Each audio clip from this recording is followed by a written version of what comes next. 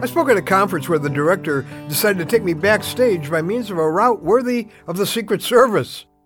The meeting was in a hotel conference room, and the director guided me through a back hallway into the kitchen area, through a series of twists and turns that are usually navigated only by their waiters, I think. I don't usually expect to find great wisdom at times like this. This time I did. It was a sign on the wall, obviously designed to minimize employee injuries. 5 little words that struck me as great advice for my everyday life. Bend knees for heavy lifting.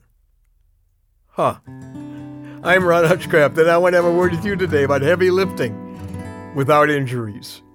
As some people have learned the hard way, when you don't bend your knees for heavy lifting situations, you get unnecessary pain and strain and even injury. It's the same with all of life's heavy loads. That's why God tells us what to do with the things that are weighing us down in Psalm 55:22. It's our word for today from the Word of God. Here's what he says. Cast your cares on the Lord, and he will sustain you. He will never let the righteous fall. That's a great promise, if you claim it. I guess the implication is that if you don't cast your burden on the Lord, or bend your knees to pray to him about it, God isn't obligated to sustain you. I mean, you're on your own with a heavy load by your own choice. I think that's what the hymn writer was talking about when he said, "Oh, what peace we often forfeit. Oh, what needless pain we bear.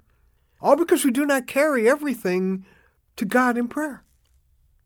Sometimes the heavier the burden, the more we neglect or forget to unload it on the shoulders of our all-powerful Lord.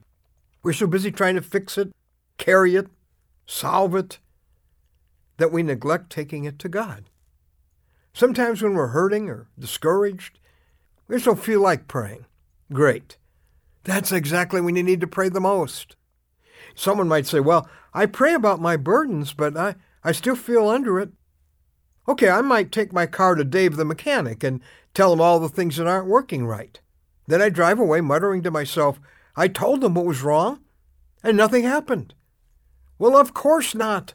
It's not enough to tell the mechanic what's not working. I got to leave it with him for him to fix it.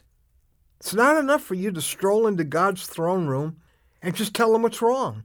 He already knows that. You have to leave it with him. Cast your cares on the Lord. That's the only way he can fix it.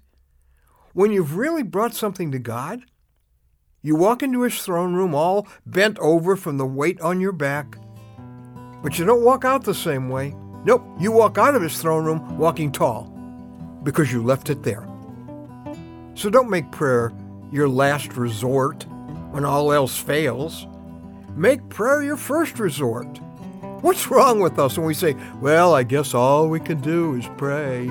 Yeah, all we can do is enter the throne room from which billions of galaxies are governed and leave it with the one who rules it all.